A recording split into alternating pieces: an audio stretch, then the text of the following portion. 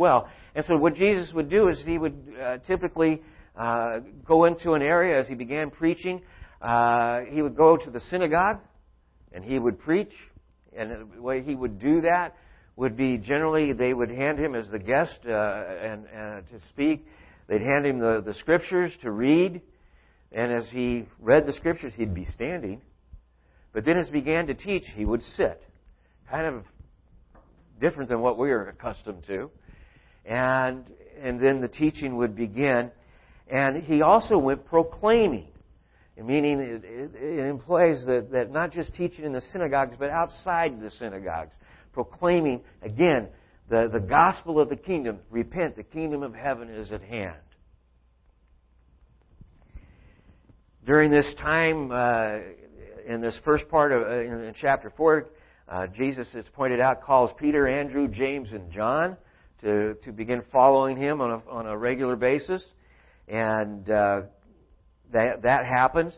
And then again, they're going throughout all of Galilee teaching and proclaiming the gospel of the kingdom. It also very clearly points out that all the people that were brought to him that were sick, didn't matter what they had. It could be demonic, physical. It didn't matter what it was. Jesus was healing them all. People will come back and say, is that the way it should be all the time, where everybody that comes close to the Word of God or Jesus should be healed? And the answer is no. In fact, Jesus didn't heal everybody all the time. I want you to think about one particular situation at the pool, one of the pools where they would go to be, pray for healing, where lame people would be left, and there'd be a swirling of the waters. And the custom was, if you could get into the water in time, you could be healed. And there were more people than there were. Jesus asked one man there, "Do you want to be healed?" And it was kind of like, well, I have nobody to get me down to the water. The indication was we're not really sure what his attitude about being healed was. Maybe he was at this point content with the fact that this life was what he had. But Jesus basically tells him, stand up and walk. And he picked up his bed and he walked away. That was the only person healed right then. He didn't heal everybody else. So why are all of these healings? I want you to understand. God is allowing people to see clearly. This man is like nothing you have ever seen or heard before. And that he has got the authority working through him. If he says the kingdom of God is at hand, is near, then it is. And you can bank on it and trust in it. And as he proclaims this, the crowds grow. From all of the Galilee area, and then further to the east and to the north from Decapolis, which would be clear up to where today it would be Damascus, and it was Damascus then, for that matter, and all the way down into the eastern part of what is on the other side of the Jordan River, and then actually the area immediately beyond the Jordan, which was a specific area, as well as Jerusalem and Judea.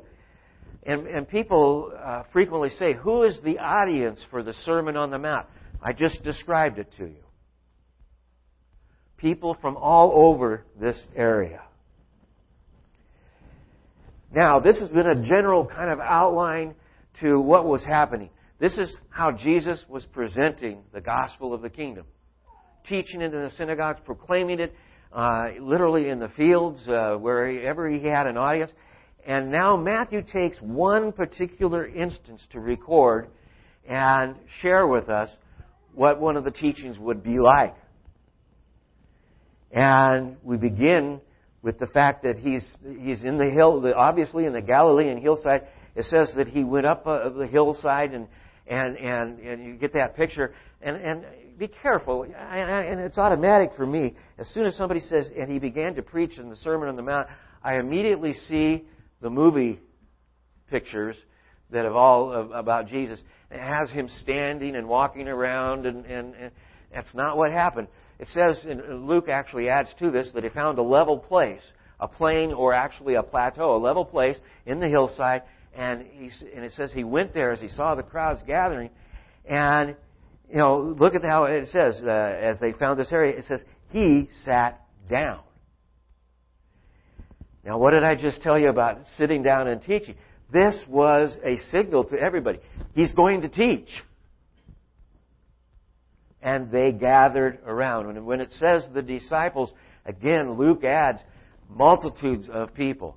Disciples at this point were not specifically the 12, but the people who were following after him, listening to his teaching, and in many cases proclaiming, this man speaks with an authority that we've never seen before. We've never heard before. So his audience was a varied crowd. Could have been, Jews from all over this area as well as Gentiles. In fact, we're pretty sure that it would have been. He sat down. The cue for his teaching time was there. His disciples gathering around in significant numbers. And they come to him, recognizing that as he sat down, as they came to him, they're acknowledging he's the teacher. He's the one we've come to hear. Now, there's a lot of question for us at this point. It says he opened his mouth and taught them. And I put in my notes, as he has done many times before already. And he would continue to do after this. This is one picture of what he has been doing. And what this follows is known as the Sermon on the Mount. It's interesting, you will not find that other than in our chapter headings that we put in there. Nowhere in Matthew does it say that Jesus preached the Sermon on the Mount. Why do we call it that? Well, because one of the early church fathers, Augustine of Hippo of North Africa, in the 3rd or the 4th and 5th century, actually, 300s, 400s, called it that. And he looked at it and said in its context and all that it has all of the dynamics of a message and a sermon of one time. Some people think, well, maybe it's a collection of things that he spoke, like a bunch of proverbs brought together. I'm more inclined to agree with Augustine at this point. I believe it was the context and a picture of what would have been a typical sermon that Jesus might have shared, a typical teaching that he would have proclaimed to them. And so our key to understanding this is that this is the gospel of the kingdom that he's teaching them. We want a picture of what the gospel of the kingdom is? The Sermon on the Mount. Many opinions as to the purpose. I drew from multiple sources for this, but C.A. Carson has one of the more contemporary commentaries, considered to be one of the more scholarly efforts out in this generation on Matthew. John Stott, many of you are familiar with, and I will share with you. I have it here because I may be able to. I may use it yet this morning, but this is one of the first books that I bought new. I actually bought it before I was a believer, and it's Martin Lloyd-Jones, and it's the Sermon on the Mount. And I have to tell you, of all the books that I have, this has got more crazy highlighting and notes than lots. And if you look at it, you'll see, some of the highlighting is marker or highlight marker, others pins and stuff like that. Each time you go through it, you kind of find out something different. And again, even true now. And I would have to say that as I'm going through the Sermon on the Mount, one of my trusted resources is going to be this book. As I use it. But there were several opinions about the purpose of the teachings that have been expressed over the centuries and even more recently. For instance, one is a kind of a liberal look at the Sermon on the Mount. Maybe you're familiar with the term social gospel. But it says, according to the liberal, the sermon is a blueprint for the reorganization of society. A code of ethics in conformity with which both individuals and nations must live if they hope to bring in the kingdom of God on earth. And putting it all into our camp, if we would just live out the sermon and do unto others as we would have them do unto us, and treat each other with respect, then we will usher in the kingdom of God right here, right now, because that's where it's at. And that's a liberal point of view. Now, by the way, I will say that there is some blueprints here, if you will, for of things, but it's not to usher in the kingdom now. The kingdom comes through Jesus Christ. At the point in time that He's there, the kingdom is near. The kingdom comes in through the church as we receive Jesus Christ. We become a part of the kingdom. But the fullness of the kingdom comes at His second coming. He ushers in, not us.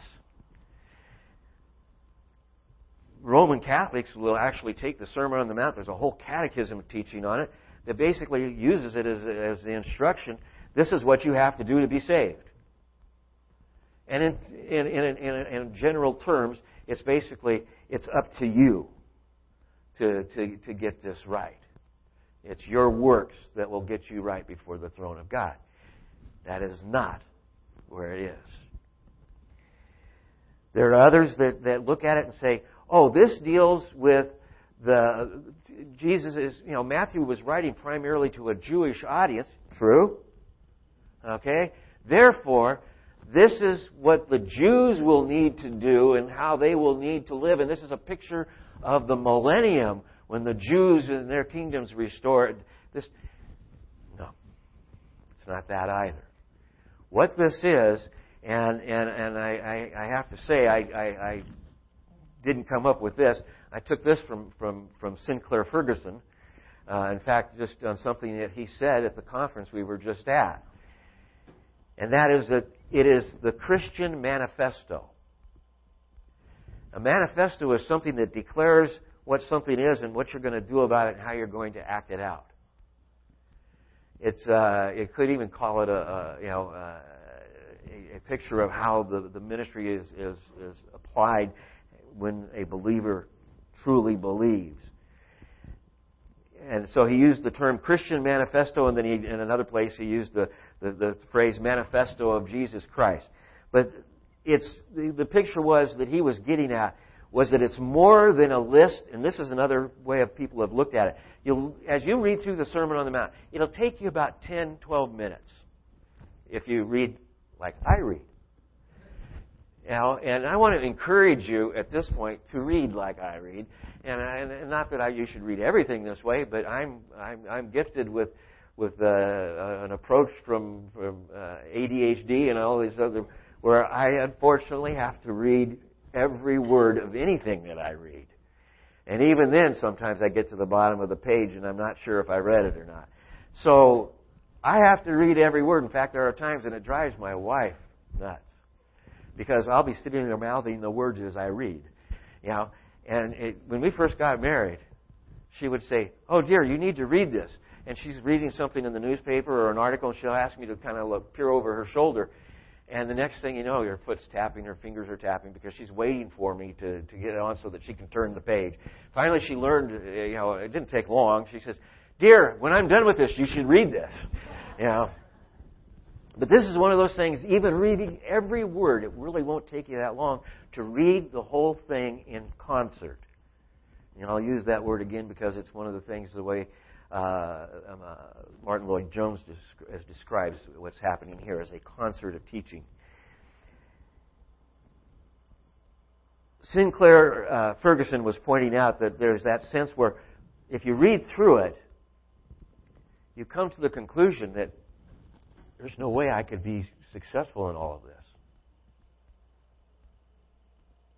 That's right. There is no way you can. But as the Holy Spirit works in you, as you grow in Christ over a period of time and a season of life until Christ takes us home or He comes for us in the rapture, until that point in time, we would grow in our understanding of how to see this, to use it, and to apply it into our lives. It's not a list of ideals. That's what people will look at and say, well, see, it's not anything that anyone, nobody can possibly do all of this and keep it right. Therefore, it's a set of ideals, things to look to, as that would be, if you could just reach the ideal, that would be it. And what Sinclair Ferguson was concerned about was that took it out of the category of that intensity of God-breathed words. And it's just a set of ideals. God says, and we just sang it, we shall live by what? Every word. I read it, we'll live by the words and precepts. No, this is the Word of God. It's not a list of ideals. It's the Word of God. For those who are called to follow, who confess Jesus Christ, who believe in their heart, to use the term that Jesus used with Nicodemus, born again. This is the way we are to look as to who we are and how we are to grow and to live for Christ, and how we are to treat each other. I want to make sure you understand it doesn't take that one position where it doesn't tell us how to become a believer. In fact, one of the commentaries said, it doesn't tell us how to become a believer, but it tells us what a believer becomes. It tells us what a believer will become, how he is to live out as a citizen in the kingdom of God in a fallen world. We are citizens in the kingdom of God in a fallen world. It's a way of challenging what is on your belief window and saying, does it measure up to what's on God's heart and desire? Are you willing to look at what your worldview is and take it to His Word and allow the Word to change and to shape the way you look at things? Because let's face it, we have, and this goes back to teaching that Spurgeon used, it's like a set of glasses. And you put them on and you filter everything through those glasses that has ever happened in your life as you look at the Word of God. We need to be able to take those glasses off and have them cleaned or whatever is necessary. Actually, I think it's relensed and read the Word of God and realize that it gives us a whole new way of looking at the world. This is what Francis Schaeffer was driving for. And most of his teaching was always pointed back towards the idea of creating what we call a Christian worldview. And here's the manifesto that helps us get a picture of that. The Sermon on the Mount. Matthew chapter 5, 6, and 7, they give us a detailed look at the transforming believer. A list of character and attributes that need to be developing in us, and a number of windows to see the resulting behavior. How it will change us. I already mentioned that Martin Lloyd-Jones used the idea of a musical score, which I have to say has shaped the way I look at a lot of things anymore, in the sense, and I've used the word frequently, that God has written a symphony before the foundation of the world, and He's now working it out piece by piece, play by play. But if you don't see the whole, realizing that God in His sovereignty has a plan that will not be thwarted, that will be completed according to His Word and according to His schedule, according to His timetable, you miss as you get caught up in the details of day to day. You want to keep in mind, God is sovereign. God's in control. Even when I don't understand what's going on around me in the world around me, I can still rest with a confidence that God is in control. And so here's this musical score is a part of this symphony, is the Sermon on the Mount. And that's why Martin Lloyd-Jones used it in the sense of looking at it as a whole first. There's a whole picture.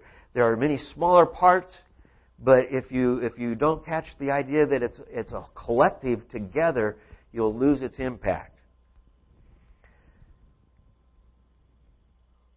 The only place that you'll be able to find the information as to how to live it out, how to be what God wants you to be. The only place you're going to find this, in fact, the last verse of chapter 5, it tells us that we are to be holy as God is holy, be perfect as God is perfect. And again, it's one of those things, impossible for me. But through Jesus Christ, His sacrifice, and the indwelling of the Holy Spirit, it becomes who I am becoming and yet who I already am. I know that's a confusing thing, but there's a thing going on in me that's already looked at as done. It's yet to happen, and yet it's out there yet to happen, and in the process of happening even now. And the only place I'm going to get direction to become what God wants me to be is from His Word. There is no other source given to man that reveals God as to who He really is, what He has planned, what He is doing, what He is going to do. If you look at the Word of God as one of many avenues, you're missing it. You're not going to get from it what you need to get from it. This is the only inspired Word of God. There is no other Gospels out there. I don't care what CNN says. I don't care what Discovery Channel says. I don't care what the History Channel says. There is no other source than the Word of God for understanding who God is and what His plan through Christ is for His church and His kingdom. These 3 chapters, if you look at them, you're going to find everything that's taught in these 3 chapters, you're going to find them expounded on again and again and again throughout the epistles. So it's a concise picture. Again, a great musical score written for us to be able to see the things that Jesus was teaching. I think it's also important that we understand that the kingdom of God is not something that's going to be found in this world. And what I mean by that is that it's not something that this world is going to generate or create. It is through Christ and Christ alone. In fact, even Pilate was saying, "You're a king? King of what?" He says, "Where's your kingdom?" He says, "Well, if my kingdom was of this earth, my followers would rise up and fight. But my kingdom is not of this world." Okay, and that becomes something that we need to grab a hold of and realize. As we've had a phrase that we frequently use, in the world but not of it. And I recall at one point being the smart person that I tried to be, that's a paraphrasing of thoughts and ideas. It's not an actual Scripture in and of itself. But let me tell you what's being said here. Go to John chapter 15. And we'll probably look at verse 18 and 19.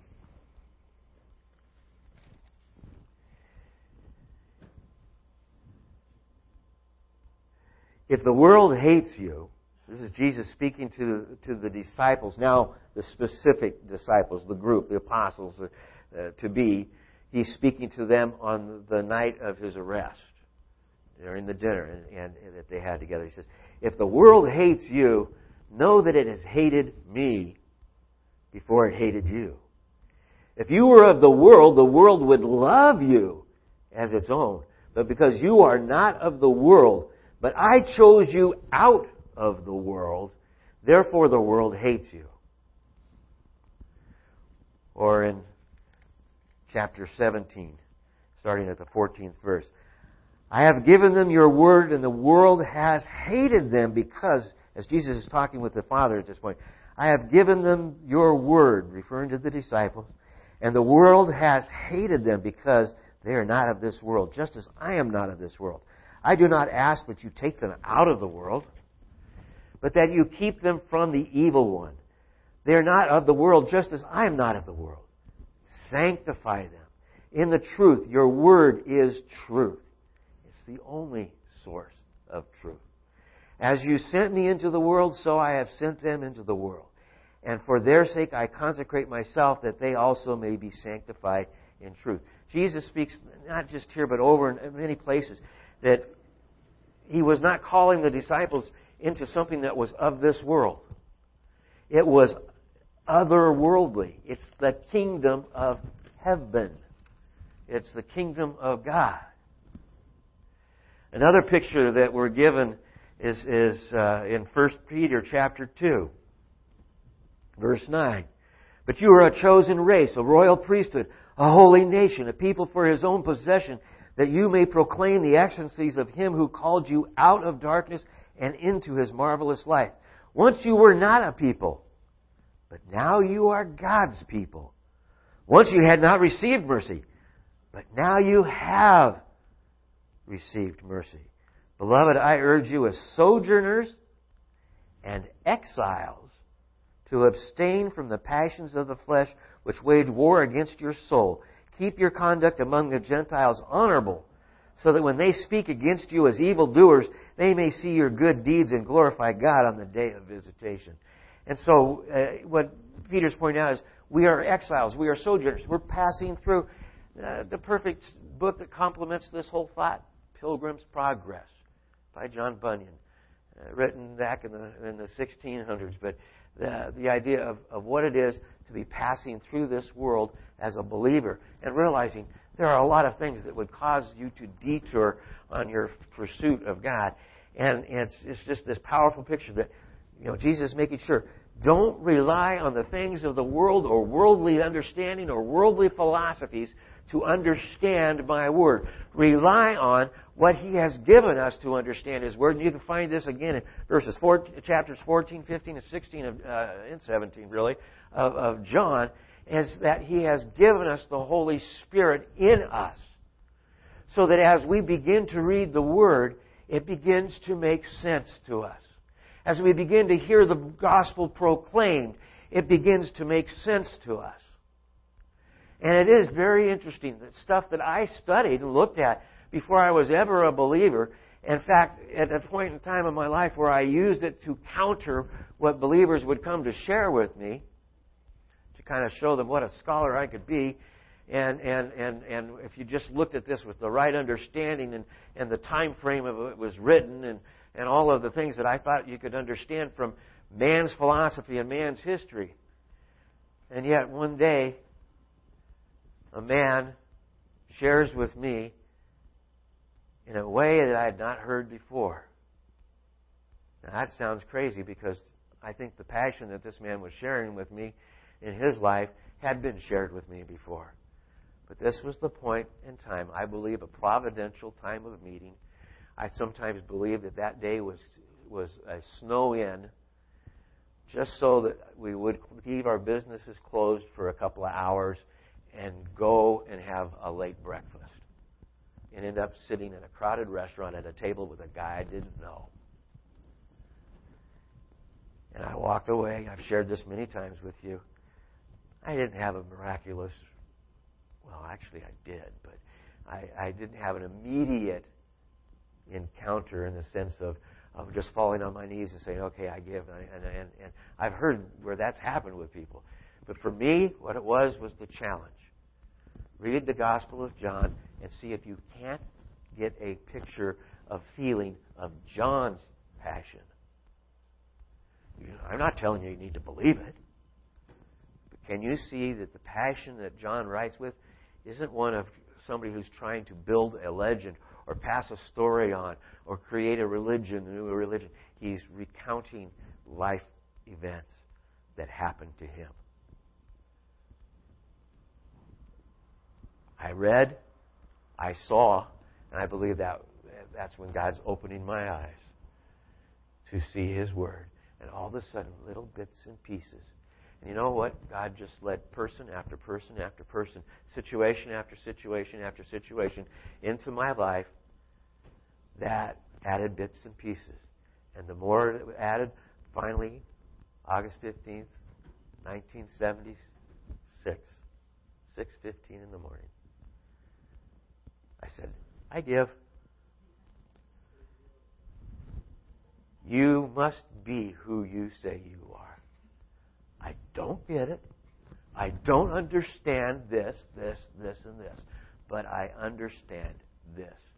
There is a God who created everything, and He's after me. And He's seeking me through Jesus Christ and His Word.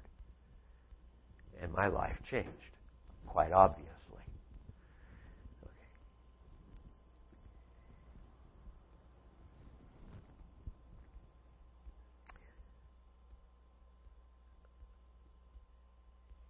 The Sermon on the Mount gives us a great amount of information to see the overall picture of what Jesus was preaching as the kingdom, the gospel of the kingdom.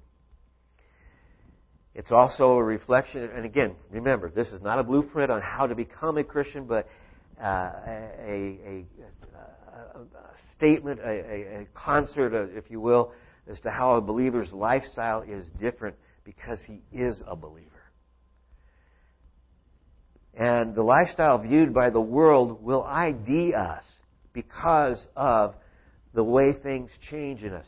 Think of what Jesus said to, John chapter 13, where He's talking to them about, He says, I'm giving you another command, about loving one another, and He adds to this picture, the world is going to know who you are as my followers because of the way you love one another.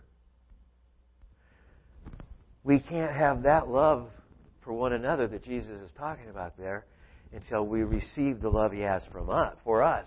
And we realize He first loved us.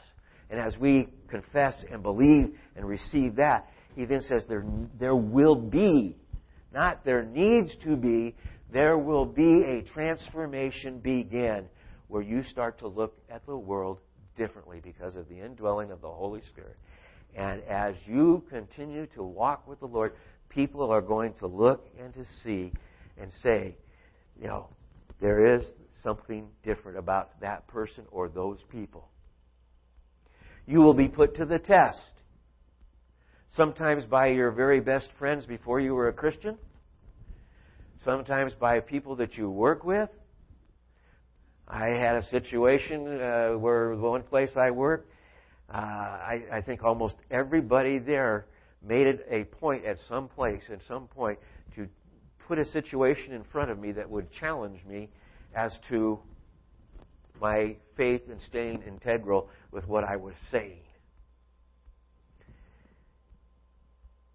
I wasn't perfect by any means, but a neat thing that happened was that even when I blow it, I could go back to him and say, I want you to know that I'm sorry for being less than what I need to be for you to understand what my heart is trying to tell you. And it's amazing how that opens doors by itself. This is the same group that put the cross on my spray booth thinking that they were mocking me. And I looked at that as a victory. There must be something happening.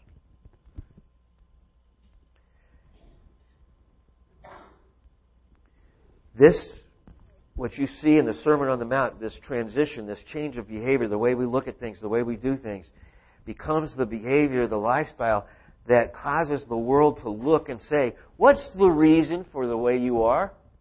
Why do you believe what you believe? They see you in a time of crisis, and they look at you, and it's completely different for you than it seems to be for other people. They say, why?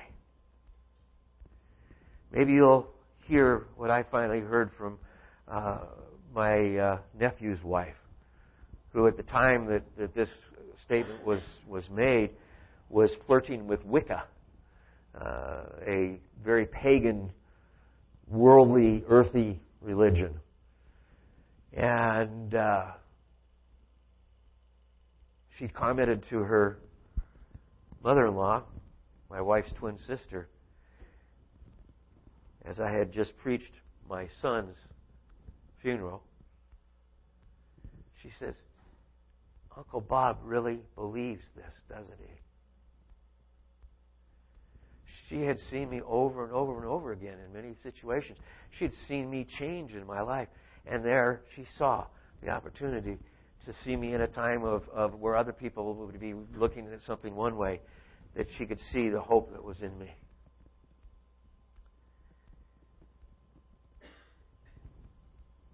This is what Peter said would happen.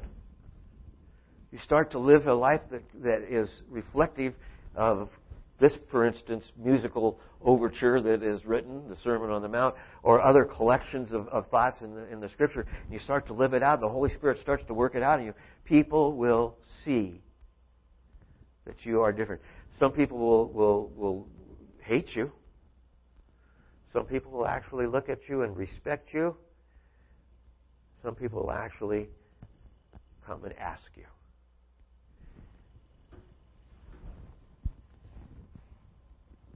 Again, please understand on all of this, we're not acting in our own strength. We are acting in the power of the Holy Spirit in us. The more we yield to that, the more transition will happen. Now, I even believe the yielding comes through the power of the Holy Spirit, because I am convinced, and this is something I share frequently from the pulpit and in Bible studies. It's not my saying, it's A.W. Tozer's saying. But there was a point in the latter part of his life, one of the men who people have looked at as one of the giants of Christianity in the sense of his writing and his passion for the Lord and just the different things that God used him for. And at the end of his life, at the end of his walk, he is still praying this prayer. God, give me the desire to desire you more. I can't generate that. I even need that from you. Lord, give me the want to want you more. I can't even get that from inside here. If I leave it up to here, my heart will be deceitful. But Lord, through your Holy Spirit, you can change me. Cause me to even want to yield.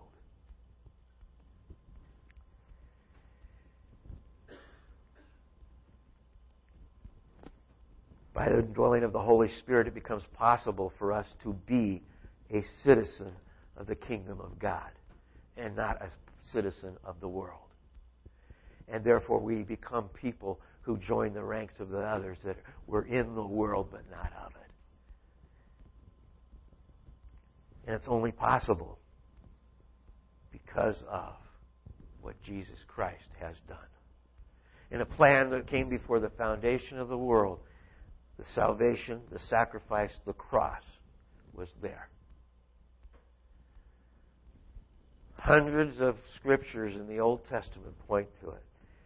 Jesus comes to it and fulfills it. And on that cross, he says the most powerful words, "It is finished." When I understood that, I realized what it meant to be saved. In a very shallow way, even at that point, but I was grasping the truth. It is finished. Bob, there isn't anything you can bring to the cross, to the table of conference and discussion that will add anything to your salvation. It is completed by the act of Jesus Christ. And what he's looking for, Bob, he's not looking for you to perfect that. He's looking to perfect you. And then I join again. Give me the desire to desire you, Lord. Give me the want to want you. I want to encourage you this. As we go through and we're approaching, Easter, 2 weeks away. We have Good Friday. We talk about the resurrection. We talk about the passion of the week of Christ and the cross, the death, burial, and resurrection, and all of these things that are so awesomely powerful in and of themselves. But they are only pictures and words until your eyes open up and you look at it, and the Holy Spirit starts to make it clear that these things were done for you. Where you personalize it, you claim it, you confess it, you ask and say, Lord, I need this. And you enter into grace with Jesus Christ, your Savior.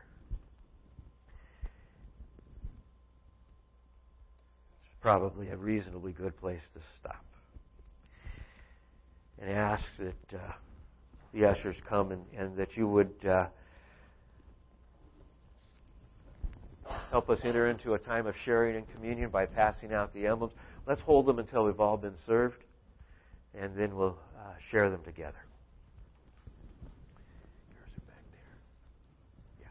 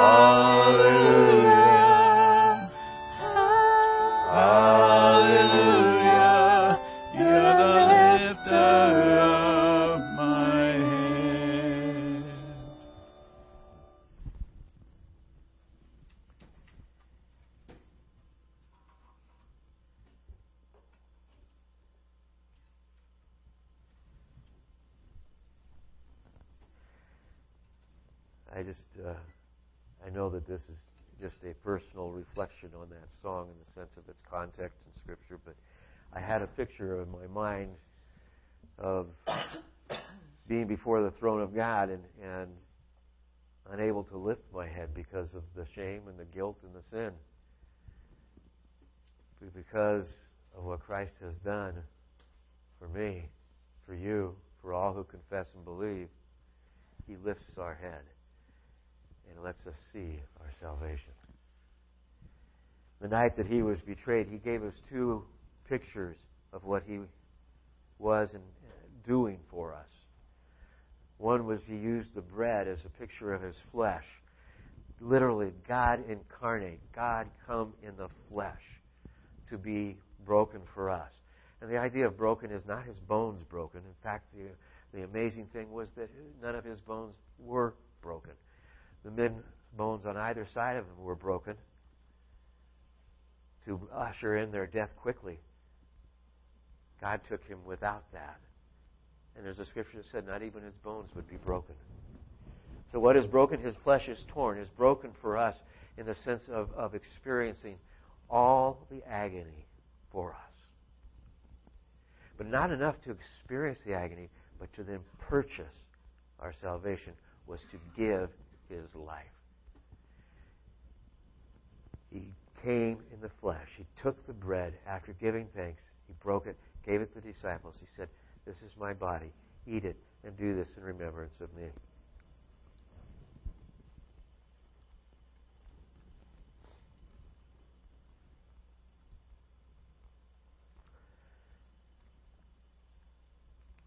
But it's interesting, the Scripture doesn't say life is in the flesh. It says life is in the blood.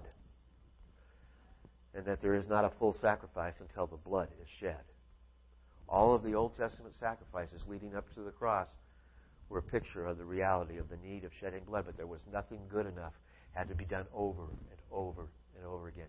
But Hebrews tells us once and for all, the one who said it's finished and said, "Unto thee I commend my spirit," He shed His blood for us. The once and for all sacrifice. And He asked us as often as we do this, that we would do it in remembrance of Him until He comes again.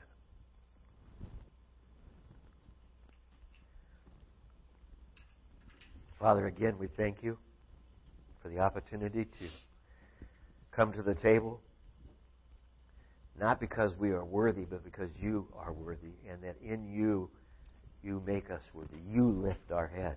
Thank You. We don't come with false humility here. We realize, Lord, that who we are is fallen man in the flesh until You enter in. And then You do an amazing thing. You save us. You usher us into, right then, right there, at the point in time of belief and confession, right then, right there, the indwelling of Your Holy Spirit, You usher us into the being citizens of the kingdom of God. And You open our eyes to Your Word that we might begin to understand and apply and to change, to be transformed. All because You said, "It is finished," and You did it for us. A plan before the foundation of the world, completed in You at the cross, so that we will know salvation. And as a result, we will never know the fullness of the sense of our guilt and the wrath of our sins, because You did it for us. You took it for us. You drank the cup of wrath for us. Thank You. And again we pray, Lord, give us that hunger to hunger after You and to seek You. And we realize, Lord, that as soon as we desire to seek You, You will reveal Yourself, because You've made that a promise. Seek Me and you'll find. Ask and you'll receive. Knock, it'll be open. But we realize we have to want that, and that even comes through You. So we ask You, Lord, build the hunger in us for You. And then, Lord, give us the desire to share it with somebody else that doesn't know You. Waiting for those opportunities that we would be bold for You, Lord. Not because we're so great in ourselves, but because we can share to someone else the hope that You've given us.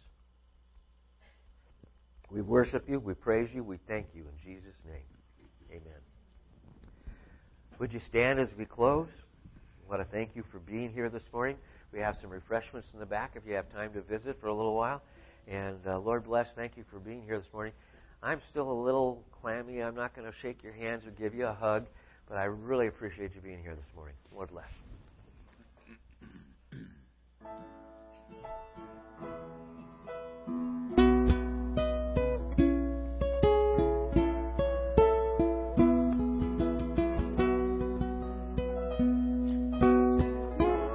Oh, my soul, oh, my soul, worship His holy name. Sing like never before.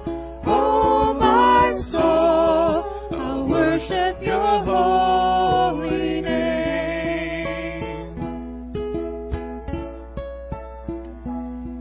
The sun comes up. It's a new day dawning. It's time to sing your song.